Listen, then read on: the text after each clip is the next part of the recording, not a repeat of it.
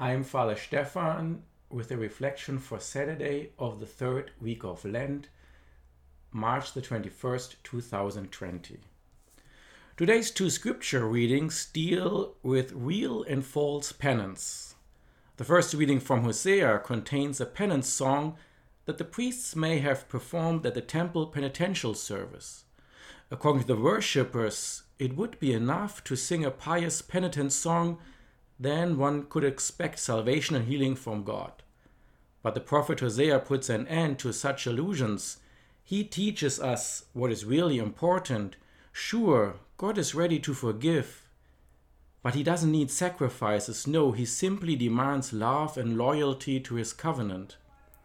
In the Gospel, then, Matthew presents us with a famous parable of the Pharisee and the tax collector, who both are coming to the temple to seek forgiveness.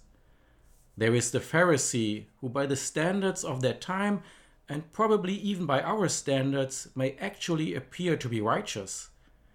And before we judge him too quickly, we might reframe his prayer slightly and wonder if we have uttered it ourselves. Maybe we wouldn't have said, "Lord, I thank you that I am not like other people," but what about on seeing someone down on his luck, "There, but for the grace of God, go I"? Brothers and sisters, it isn't that the Pharisee is speaking falsely, but rather that the Pharisee misses the true nature of his blessings. As Luke states in his introductory sentence, the Pharisee has trusted only in himself. His prayer of gratitude may be spoken to the Lord, but is really about himself. He locates his righteousness entirely in his own actions and being. Then there is the tax collector. He only knows about righteousness that he himself does not possess it. And that is why he surrenders himself completely to the grace of God. He truly belongs to the poor, to those who hunger and thirst for the righteousness that comes from God. And here is the essential distinction.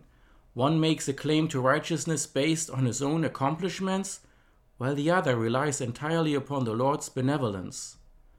Rather than be grateful for his blessings, the Pharisee appears smug to the point of despising others. In his mind, there are only two kinds of people, the righteous and the immoral, and he is grateful that he has placed himself among the righteous. The tax collector, on the other hand, isn't so much humble as desperate. He is too overwhelmed by his plight to take time to divide humanity into sides. All he recognizes as he stands near the temple is his own great need. He therefore stakes his hopes and claims not on anything he has done or deserved, but entirely on the mercy of God.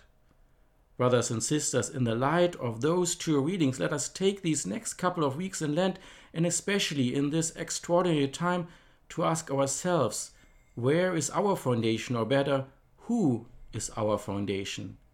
Do we only trust our own accomplishments, or are we willing to give up all security through our own works and willing to completely deliver ourselves into the hands of God?